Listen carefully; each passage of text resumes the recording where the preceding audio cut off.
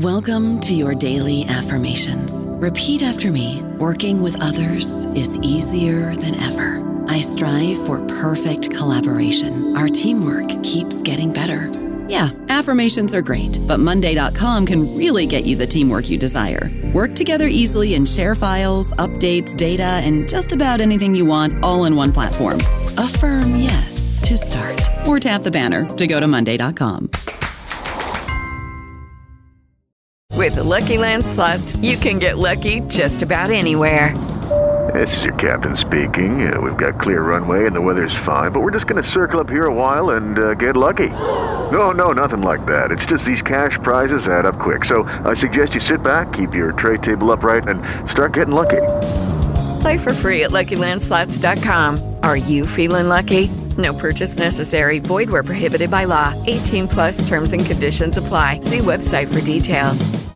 Hello, everybody. This is Marshall Poe. I'm the editor of the New Books Network, and I'd like to tell you that we have a new and improved website. It has 2 new features that we think you'll love. One of them is a vastly improved search engine, so that when you type in keywords, you'll get a bunch of episodes really quick. The other is the ability to create a listener account. And in that listener account, you can save episodes for later listening. So you can create a kind of listening list. We think these features are neat and we think you'll enjoy them. Please visit the site today. Welcome to the New Books Network. The Muslim Academy needs especially to put on foot strategies for welcoming the diversity of the Muslim world. It must emphasize mutual awareness of Sunni and Shi'i and other Islamic and non-Islamic traditions, as well as welcome the perspectives of Muslim peoples, countries, and cultures outside the Middle East. As I saw later in my budding career, this dismissive attitude toward Westerners and their work carried well beyond Malaysia. In both Shi'i and Sunni academia, I found work produced in the West is just not valued. Scholars in the Muslim Academy generally were neither familiar with nor interested in studying Western works on Islam. The central place of Said's Orientalism and its critique of imperializing cultural representation is also present across the different disciplines of the humanities in the Muslim Academy, at the expense of other, more contemporary Western thinkers whose concerns focus and develop Said's. Consider the work of the renowned Nobel Prize-winning African-American writer, literary and social critic, and activist Toni Morrison. Hers, like Said's, are popular in the West and cover most of the principal themes covered by Orientalism, including otherness, outsidership, exploitation and cultural colonialism, and imperialism. Yet Morrison's readership in the Muslim Academy is primarily students of English language literature. One would be hard-pressed to find, for instance, even a free publisher's copy of Morrison's essay, The Origin of Others, in translation or not, on the bookshelf of one of the Muslim Academy's experts on Islam or history or politics or sociology. End quotes. What you just listened to are some of the passages which form the crux of the thesis of a new book by Majid Danishgah called Studying the Quran in the Muslim Academy, published by Oxford University Press in 2019. Welcome to New Books in Middle East Studies, a podcast on the New Books Network. I'm Asad, one of the co-hosts of the channel and your host for our conversation today. Our guest today is, as you can guess, Majid Danishgah. Majid Danishgah is a research associate at the Albert Ludwigs Universität Freiburg in Germany. He's an alumnus of the Freiburg Institute for Advanced Studies and was Marie S. Curie Fellow in 2017 to 2018. He completed his PhD at the University of Malaya in Kuala Lumpur, where he later worked as senior lecturer of Islamic studies. He also taught Islam at the University of Otago, New Zealand, where he was nominated for the Most Inclusive Teaching Award in 2015. Majid also received the Auckland Library Heritage Trust Scholarship in 2017, by which he could compile the catalog of the Middle Eastern and Islamic materials in different languages across New Zealand. Majid's research interests lie in trans-regional Islamic exegetical and intellectual works, Malay-Indonesian Islam, and Method and Theory in the Study of Religion. He has published 2 monographs and 3 edited volumes. So without further ado, I now welcome Majid Danishkar to our podcast. Welcome, Professor. Thank you for joining us today. Thanks so much for having me, Asad. Well, as always, we like to start our discussion with a brief biographical sketch of our scholarly guests. And I would be curious to know, what was your intellectual trajectory up until this point? What brought you to writing this book? And, if there were any formative moments, we'd love to hear them. Thanks for raising those questions. Well, there is a long story behind writing this book, which is largely based on my own experience in various social and academic contexts. Let me say a bit how my life journey as well as my own observations shaped the outline of this book. It dates back many years to when I was a child starting my education in Maktab, a small school where one learns to recite the Quran and to perform namaz, salat, or say prayers. I was always encouraged to actively participate in religious and Islamic gatherings as well as Quranic recitation programs. On the other hand, I had a semi-traditional family. They always wanted me to study Islam, and this is why among their 4 boys, it was only me who changed his way from geology and engineering and urban planning to Quranic sciences, Ulum al-Qurani or Ulum al-Quran. As I mentioned in my book, my parents named me Majid due to my mother's dream when she was expecting. So my life was largely Quranic-centric from the beginning. After the deadly earthquake of Bam, Kerman province in 2003, I went to the Tehran College of Quranic Sciences. Our dean always referred to us as engineers, but engineers of the Quran and its sciences, Muhandisane Ulum Quran, who are responsible for saving people's spiritual and psychological life, which is, according to him, much more important than the job of a geologist who can save people's so-called material life. The studying the Quran was from the beginning a family and social challenge. Each of my 3 older brothers were, on the one hand, engineers. Our relatives were shocked why the last kid did not want to become an engineer. On the other hand, it was and is still so common for brilliant students to study in hard sciences, mathematics, medicine, law, which again allowed others to view a student of the Quran as a poor, lazy guy unable to study other fields. Generally speaking, a study of Islam and the Quran in many Islamic contexts is not viewed as a so-called prestigious discipline. However, I did not give up and continued my MA in Qom, the most religious city of Iran, where again I noticed how other Islamic subfields like Islamic philosophy and theology, which is called Falsafa wa Kalam, Islamic ethics, akhlaq, and jurisprudence or fiqh, viewed superior to that of Quranic sciences and Quranic studies. The big question is, how does the Quran play a central role in Muslim life, culture, and politics, while it is practically not seriously taken into account among academicians? This was again challenging because the majority of students from my homeland, Iran, who moved abroad to study Islam were not graduates of Quranic sciences. Most of them were graduates of engineering, philosophy, logic, and medicine, as well as hard sciences. As such, my field, Quranic sciences, and the particular syllabus that I took was not well known among some Western universities. Although I had a chance to pursue my PhD in European universities, I decided to go to Malaysia for my PhD because I knew how the study of Islam in Iran was Shi'i-centric. I asked myself, why not experience a pluralistic, flexible, as well as a Sunni-centric context? This journey led me to this conclusion that both Shi'i and Sunni contexts are culturally and traditionally rich. However, both do not see, do not hear, or understand each other due to their own politics, tradition, and culture. To me, there is a veil between the Shi'i and Sunni worlds. For Muslim academia, the veil means that cultural, political, and textual ignorance, partly intentional, partly unintentional, permeates Shi'i and Sunni institutions alike. I also noticed that in both Shi'i and Sunni contexts, the works produced by Western scholars of Islam and the Quran are selectively read, and if they are ever seriously examined, that is often for the sake of downgrading and criticizing the West and Western scholars. Here, I can combine both my family and academic concerns that studying the Quran in the Muslim Academy has not yet been examined seriously. I was really lucky. That I was awarded the Marie Curie FCFP fellowship during my stay at Freiburg Institute for Advanced Study, through which I could complete this project. Thank you for that, Professor. You begin the text with a provocative question, which I believe is useful for a starting point of our discussion, and which I quoted in the beginning of this interview.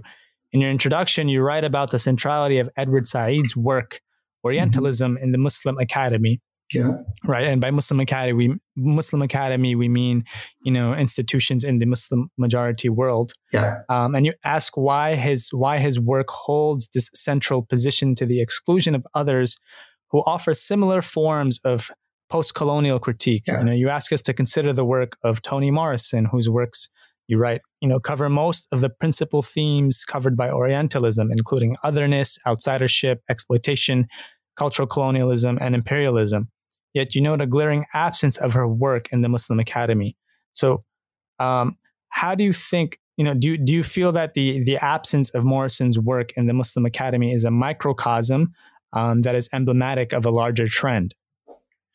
Thank you very much for this very good question, Asad. Before, let me define the Muslim Academy and its structure. Before defining the Muslim Academy, I should say that there is a form of power which administers academic institutes in the Muslim world, and it is the irshadic power, or the guidance power. This is in contrast to the idea of pastoral power that was put forward by Michel Foucault for the Christian European context.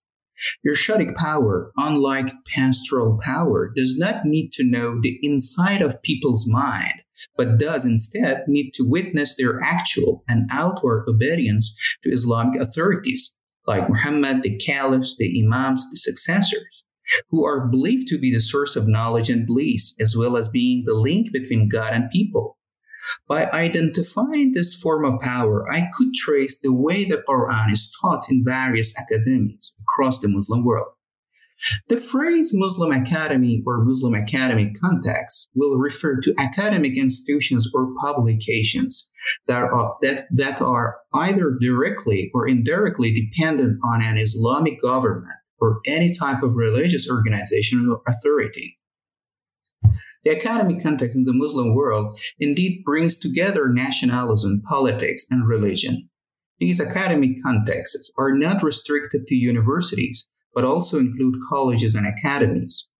In such places, students are not only able to pursue their studies, but can also make contributions to social and political discussion groups and seminars related to Islamic culture and identity. Muslim academic contexts offer many compulsory Arabic and some often optional English language courses. The English language courses are usually based on reading Muslim apologetic texts that are reflective of the country's dominant sect. As such, for example, Sayyid Hossein Nasr's translation of Shi'ism by the famous Shi'i theologian and exegetical figure Muhammad Hussein Tabatabai is read in Iran. In order to improve students' understanding of English texts, some institutes provide them with reading that critique and criticize the writing of the so-called Orientalist work within the Western academic field of Islamic studies. And yes, ignoring Toni Morrison in the Muslim Academy on the one hand, and hyperbolic admiration of Edward Said on the other, explains many things about the way politics administers the Muslim academic context. As you mentioned, both Morrison and Said had same concern, but Said's voice is much louder in the Muslim Academy because his ideas and works, particularly that of Orientalism and covering Islam, are about Muslims and their political and intellectual opponents. In the Muslim Academy, it is politics which tells us or tells you what should be read and what should not. And Said's Orientalism is the one that is read and admired. As a matter of fact, the problem is how the Muslim Academy tolerates the other. For them, Said, who is originally a Palestinian and an advocate concerned with Muslims, is an insider, but Toni Morrison is an outsider. It does not matter how groundbreaking, provocative, and important one's study may be. As long as it does not meet the expectation of Muslim authorities, it cannot be seriously taken into account. In my book, I compare the status of Morrison and Said with that of other Western scholars of Islam, John Vansborough versus Maurice Bucaille. Vansborough's critical study on the origin of Quran, which was revolutionary during his own time in the 1970s, encountered the critical and provocative work of the French physician Maurice Bucaille, in which he upgraded the Quran and downgraded the Bible and Christianity from a scientific perspective. Unsurprisingly, Vansborough's work, Quranic Studies, has not yet been translated into any Islamic languages, while that of Bucaille, La Bible, the Coran et la Science, or the Bible, the Quran and Science, is found everywhere in every language in the Muslim world, and even in many mosques and dawah centers in the West. I don't know about you, but I'm very busy and I don't have a lot of time to cook. That's why I subscribe to Factor. Eating better is easy with Factor's delicious, ready-to-eat meals. Every fresh, never frozen meal is chef-crafted, dietitian approved, and ready to go in just 2 minutes. You'll have over 35 different options to choose from every week, including Calorie Smart, Protein Plus, and Keto. These are 2-minute meals. Factor meals are ready to eat and heat, so there's no prepping, cooking, or cleanup needed.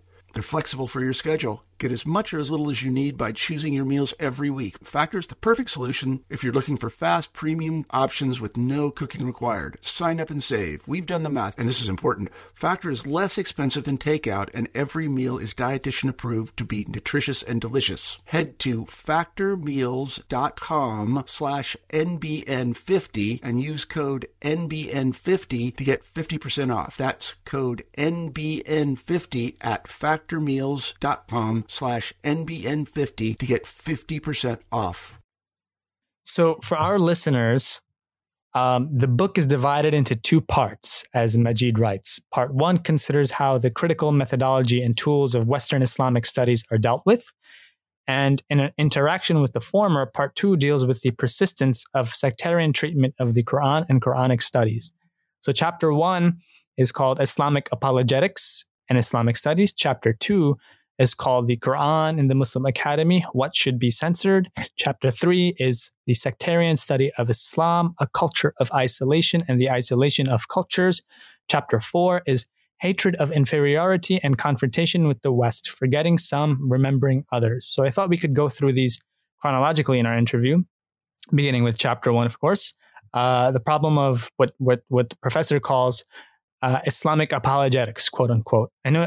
How do you define this term? Because I know it appears quite often throughout the text. And what is the problem you identify with Islamic apologetics as it relates to the study of Islam in the Muslim Academy? Thank you very much for asking this question, as some people ask me too. By apologetics in general, I mean to refer to a set of defensive strategies to preserve and promote religious teachings via scholarly discourse. In this work, I seek to explore the reverse process, how Muslims have in return applied or deliberately not modern European approaches to the study of Islam in general and the Quran in particular, as part of their scientific discipline, and particularly how they have studied and continue to study the Quran and other Islamic sources in both Sunni and Shia academic contexts. Islamic apologetics refer to a set of entrenched scholarly approaches and practices within the worldwide Muslim Academy that effectively shield Muslims from critical thinking about Islam and the Quran. More specifically, Islamic apologetics means an argument or rhetorical forensic that substitutes a defense of identity or orthodoxy for critical methodology, analysis, or research. Islamic apologetics ensures that Muslims are not given access to critical non-Muslims' writings about the Quran and Islam, while guaranteeing that a customary sectarian divide insulates Sunnis and Shiites from each other's ideas and works. Islamic apologetics limits our knowledge of the other and their languages. For example, everything about Islam is largely viewed through the lens of Arabic materials. To the extent that having a Eurocentric approach towards phenomena could be harmful, having an Arabocentric approach might be problematic. So after a while, studying of Islam and the Quran will become monolingual. 100 works on the Quran in Persian, Turkish, Urdu, Pashto, Bengali, and Javi, as well as in different African languages, are interrelated, which are neither viewed nor examined in the East and the West. Perfect definition to transition into the next question. In chapter 2, you write about the Muslim Academy's reception of Quranic scholars in the West. And this is where, Islamic apologetics comes into play. You name a few pioneers that are well known in the Western Academy, such as Andrew Rippin and Montgomery Watt, both of whom were highly sympathetic to the Islamic intellectual tradition. And yet their reception in the Muslim Academy, as you write, has been mixed, and many of their works have been censored. And so I wanted to divide this question into two parts. What does Quranic studies in the West, and very brief, obviously, this can be an entire semester of its own, but Quranic studies in the West, based on the case of Andrew Rippin, in very brief, what does that look like, and how has it been received in the Muslim Academy? Thanks, Asad, for this pertinent question. Many people have examined the status of Quranic studies in the West, including Andrew Rippin, telling us how the Quran should be read with biblical materials or what sort of evidence, including manuscripts, should be taken into account. However, I think there are a couple of major problems in Western Quranic studies. The first one is the lack of philological expertise. The study of Islam is largely based on Arabic materials. This is connected with the status of Quranic studies in Western universities. In the West, when one engages with Near Eastern studies, Middle Eastern studies, Oriental studies, history, anthropology, Christian theology, and religious studies, she or he may become interested in the Quran and Quranic studies. In fact, there is no department or a program of Quranic studies in the West. As such, one, for example, in the Department of Iranian Studies, learns about the Quran within the Iranian context. So, the Quran through a larger and wider perspective cannot be seen. This is why, for example, Quranic studies in Nigeria and in Kuala Lumpur, east and west of the Islamicate world, are not viewed as interconnected. I try to demonstrate this issue in my work. Another problem, which is crucial too, is that Quranic studies in the West is still seriously ignorant of Quranic arts, either oral or written. It is true that Quranic manuscripts have been examined for over 100 years, but actually, Quranic calligraphy as well as Quranic science of recitation, ilm al-tajweed, are marginalized.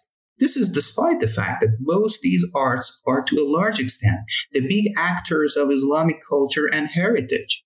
For centuries, Muslims organized their recitations in calligraphic circles, halaqat, but what happened and how they proceeded with it to remain unanswered. Quranic studies in the West also overlooks materials published in Islamic languages in the Muslim world. Let me give you and our listeners an example. A friend of mine completed her thesis on Tafsir Ibn Abbas, one of the companions of the Prophet Muhammad, in Tehran in 2003. She published an article in Persian in 2004. Later on, and after 14 years, she expanded her ideas and published her article with a famous European journal. Upon the publication of her English article, I received a message from an American colleague who had also written something on Ibn Abbas in 2008. He wondered why my Iranian colleague has not cited his work. But I think the question should be asked the other way around. Why my American colleague did not cite the Persian work of my friend in 2004? The answer is simple, depressing and tragic. The current language of Islamic and Quranic studies is English. Whoever writes and publishes in Islamic languages has less chance to be heard, seen, and even cited. This can be applied to Quranic studies in other European languages like German, French, Spanish. How many North American, Australian, New Zealand students are interested in or are able to read works in these languages? And regarding the second part of your question, I should say that a large part of Eastern Islamic and Quranic studies are treated selectively in the Muslim world. Muslim scholars who reside in the Islamic world, who want to learn about Western knowledge of religion in general and of Islam in particular, have to refer to translation of Western works. However, translations of all such so-called alien works are not available. Indeed, much of the Middle Easterners' understanding of Islam is based upon selective translation of Western outputs. To be eligible for translation into local languages and be well received by academics, the general public, and the government, a work should be positioned into one of these following categories. A. Supportive and compatible with Islamic and sometimes governmental teachings. B. Neutral essay or reports that do not address controversial issues regarding the origin of Islam. Or C. Critical and anti-Orientalist works presenting Westerners' unfamiliarity with the greatness of Islamic civilization or their attempts to ruin Muslims' identity. However, publishing a translated work is not easy, and the conditions vary from country to country. Western works that echo Shi'i teachings are not usually translated in Sunni majority countries, and vice versa. Instead, they may be critiqued. When we look at the reception of Western works on the history and the origin of the Quran, we can see that some, for example, Montgomery Watt, are highly admired, and some, like Vansbrough, highly rejected. In Islamic context, less attention is usually paid to their methodology, manhaj, with the focus being on their conclusions. After Western Quranic studies, there are studies on the Prophet is treated selectively. In my work, I displayed how David Power's book, Muhammad is Not the Father of Any of Your Men, and Shoemaker's book, The Death of a Prophet, are censored, while their critical reviews are translated. So you've said a lot about Muslim and non-Muslim Islamic, I should say Western Islamic studies. Yeah. But I'm interested in talking about intra-Muslim approaches to Islamic studies, because that's also something that you write about, and you say that intra-Muslim sectarian divides or linguistic divides or geographical divides often factor in how specific works are received from one place to another. Can you, one of the regions that you specialize in and that you write about, and that I would like our listeners to gain a more insight into, is Southeast Asia, which you call, quote, the forgotten East in the Muslim Academy. So can you elaborate on, how intra-Muslim polemics play into the reception of works in the Muslim Academy in Southeast Asia? Thank you very much. This is a very good question, Asad John. To discuss intra-Muslim approaches to Islamic studies, I called my chapter 3, The Sectarian Study of Islam, the Culture of Isolation and the Isolation of Cultures. I mean that if others are isolated and marginalized in an Islamic context, then it evolves and becomes part of their culture, a culture which is alien to other forms of traditions and cultures. I highlighted how not only people from the core lands of Islam are unfamiliar with Southeast Asia and Eastern and Sub-Saharan Africa, but also people in those regions have become largely ignorant of their own culture.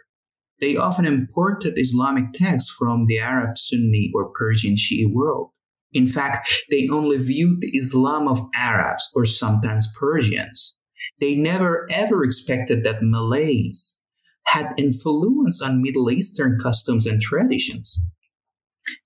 Annually, the Middle East hosts hundreds of Sunnis and Shi'i, Malay, Indonesians, and African students who are in various ways influenced by pieces of propaganda produced against the identity and politics of the other sect. Neither the Sunnis nor the Shia study each other's legal treatises, risalat al-fiqh, and writings. It is therefore not surprising that a Sunni Malay university professor who graduated from a famous Middle Eastern university told me without reference to a reliable Shi'i source that temporary marriage, mut'ah, allows Shi'i to have intercourse with an immature girl. Such unfamiliarity is often related to a sectarian evaluation of Islamic sources. For instance, very few Malaysian students study the famous Shi'i commentaries by At-Tabarsi or Tabatabai. Likewise, and despite recent enthusiasm for comparative interpretations, tafsir tatbiqi, of the Quran in some colleges in the Middle East, only a few Shia scholars argue for the importance and contribution of Sunni exegetical works to the study of Islam. Apart from ignoring each other's Islamic sources, they ignored each other's literary works. Let's ask how many Iranian students of Quranic studies read Arabic, Turkish, and Malay literary works and vice versa. As a further example, the teaching of Arabic in a Malaysian department of Islam, which is usually called Pengajian Islam, is almost always not sufficiently deep to understand the cultural and literary background of the Arab world. The Arabic language courses in Malay Indonesian department help the students to converse, to specify the tense of a sentence, and to translate a text from or into Arabic. Yet the connection between Arabic tales, particularly those with a global reputation, 1001 Nights, and the development of Arabic Islamic culture is not discussed. This is despite the fact that studying Arabic stories can connect Malay students with alien cultures, including Persians, one that is not seriously taken into account by authorities. In the last chapter of your book, you offer an interesting critique of Said's Orientalism and its pitfalls. And I'm interested in this especially because, in the last decade or so, there's been, in the Western Academy, there's been enormous, not just critique, but also adding on to the arguments that Edward Said has made within the field of Islamic studies. And so you point to some of the critiques in the field of Middle East studies, Quranic studies, Islamic studies. And you mentioned that there are what you call disappeared histories in Said's work. Could you elaborate on, some of these disappeared histories or these criticisms? Sure, yeah. Thank you very much. Although Orientalism was influential and timely, the number of errors found throughout its pages could fill several thick books. Certainly, Said was able, on the basis of Foucault's discourse, to shed light on how knowledge gave Europeans, both physically and mentally, ruling power over Arabs, but he failed to declassify Europeans as various groups. He did not notice that a large number of Europeans were amazed by Islamic traditions and the chanting of poems for the sake of Islam and Muhammad. He ignored that Muslims were ambivalent about Orientalists. Some admired them, some criticized them. Iranian and Malay scholars were appreciative of Theodor Nolte's studies on Quranic chronological orders and Tarikh al-Quran. And there were Egyptian thinkers and religious figures who clearly distinguished between a European colonial officer and a European scholar. Recent critical works have blamed him for not consulting more accurate and comprehensive literature from the East and the West. One may well be surprised to see that Said's book, addressing both European and Orientals, does not include references produced in the Orient by Orientals in Oriental or Islamic languages, who were, according to Said himself, under European dominance. He was also pretty selective, as he displayed only his own Orient, the Arab world, through the lens of a particular clique of Orientalists. Besides historical and methodological inconsistencies, he, as someone who had seemingly lived in the past, presented the root of Orientalism as an Asian imaginary, a mental, and later political interest of Europeans whose main opponents were Orientals, Saracens, Arabs, and Muslims. And according to Said, an advocate of his Orientalism, Europe found its sexual, physical, and mental health and happiness in the Orient. For some reason, however, the reverse of this process never ever happened. Said's definition of the Orient is both a mischaracterization and dangerous, reducing the Orient to the Holy Land, Palestine, Egypt, or say the Arab world, his homeland, and the Orientalists as the scholars of the Arab Islamic world mean that he ignored other Asian countries as part of the Orient. That is al-musta'ribun, not al-mustashrikun. For Said, Persia, India, Ottoman Turkey, minus its Arabian parts, Malaya, China, and Japan, the countries and nations which had regularly been presented as part of the Orient in medieval and classical works, maps, paintings, and studies, were simply not important. He failed to show that Musta'aribun and Ulama al-Mustashriqun are not similar. The first one, Musta'aribun, refer to the scholars and experts of the Arab world and its Islamic civilization, while the latter, Mustashriqun, refers to non-Arabic as well as non-Islamic language and science of the Orient too. In addition, this is despite the fact that these places were not only colonized by Muslims, but their citizens were also part of colonial armies like Japan.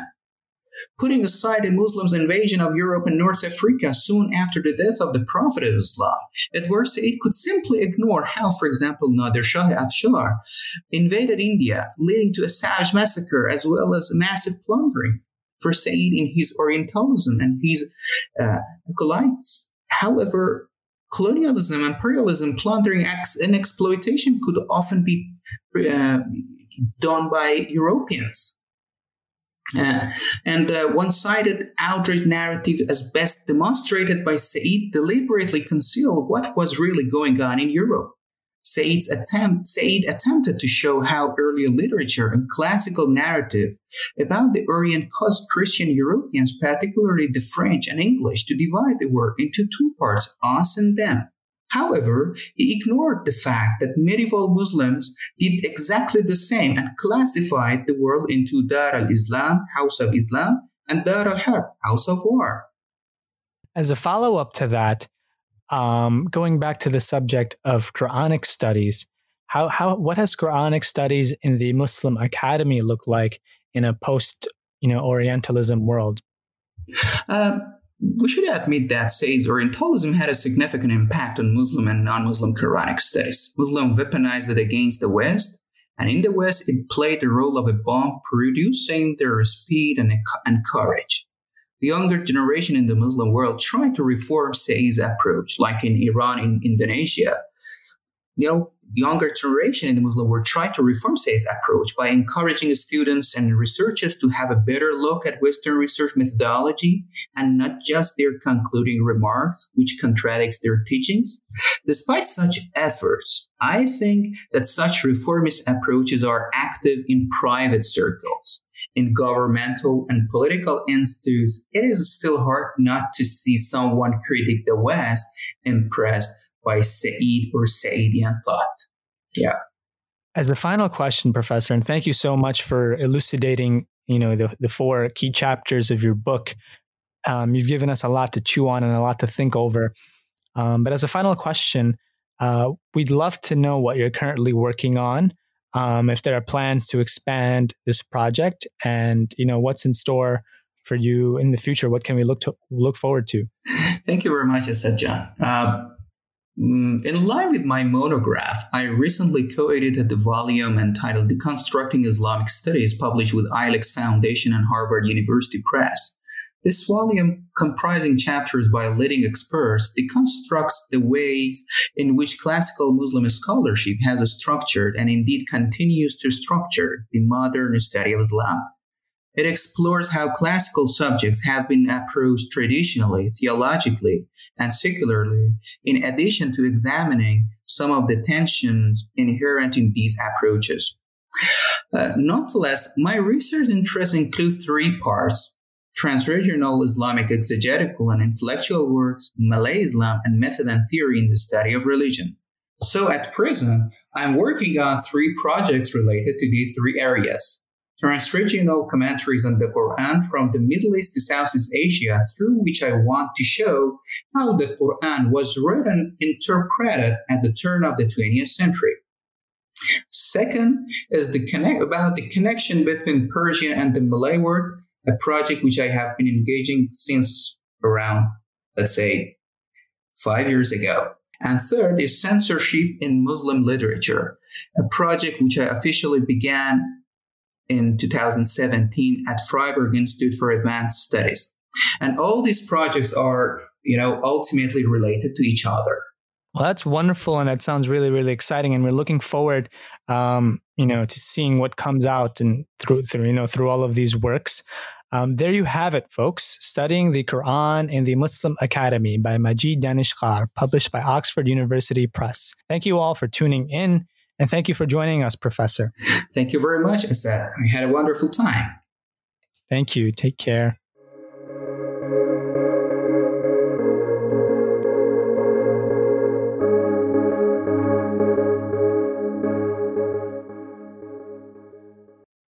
Hey guys, it is Ryan. I'm not sure if you know this about me, but I'm a bit of a fun fanatic when I can. I like to work, but I like fun too. It's a thing. And now the truth is out there. I can tell you about my favorite place to have fun. Chumba Casino. They have hundreds of social casino style games to choose from with new games released each week. You can play for free anytime, anywhere. And each day brings a new chance to collect daily bonuses. So join me in the fun. Sign up now at ChumbaCasino.com. No purchase necessary. VGW Group. Void where prohibited by law. See terms and conditions. 18+.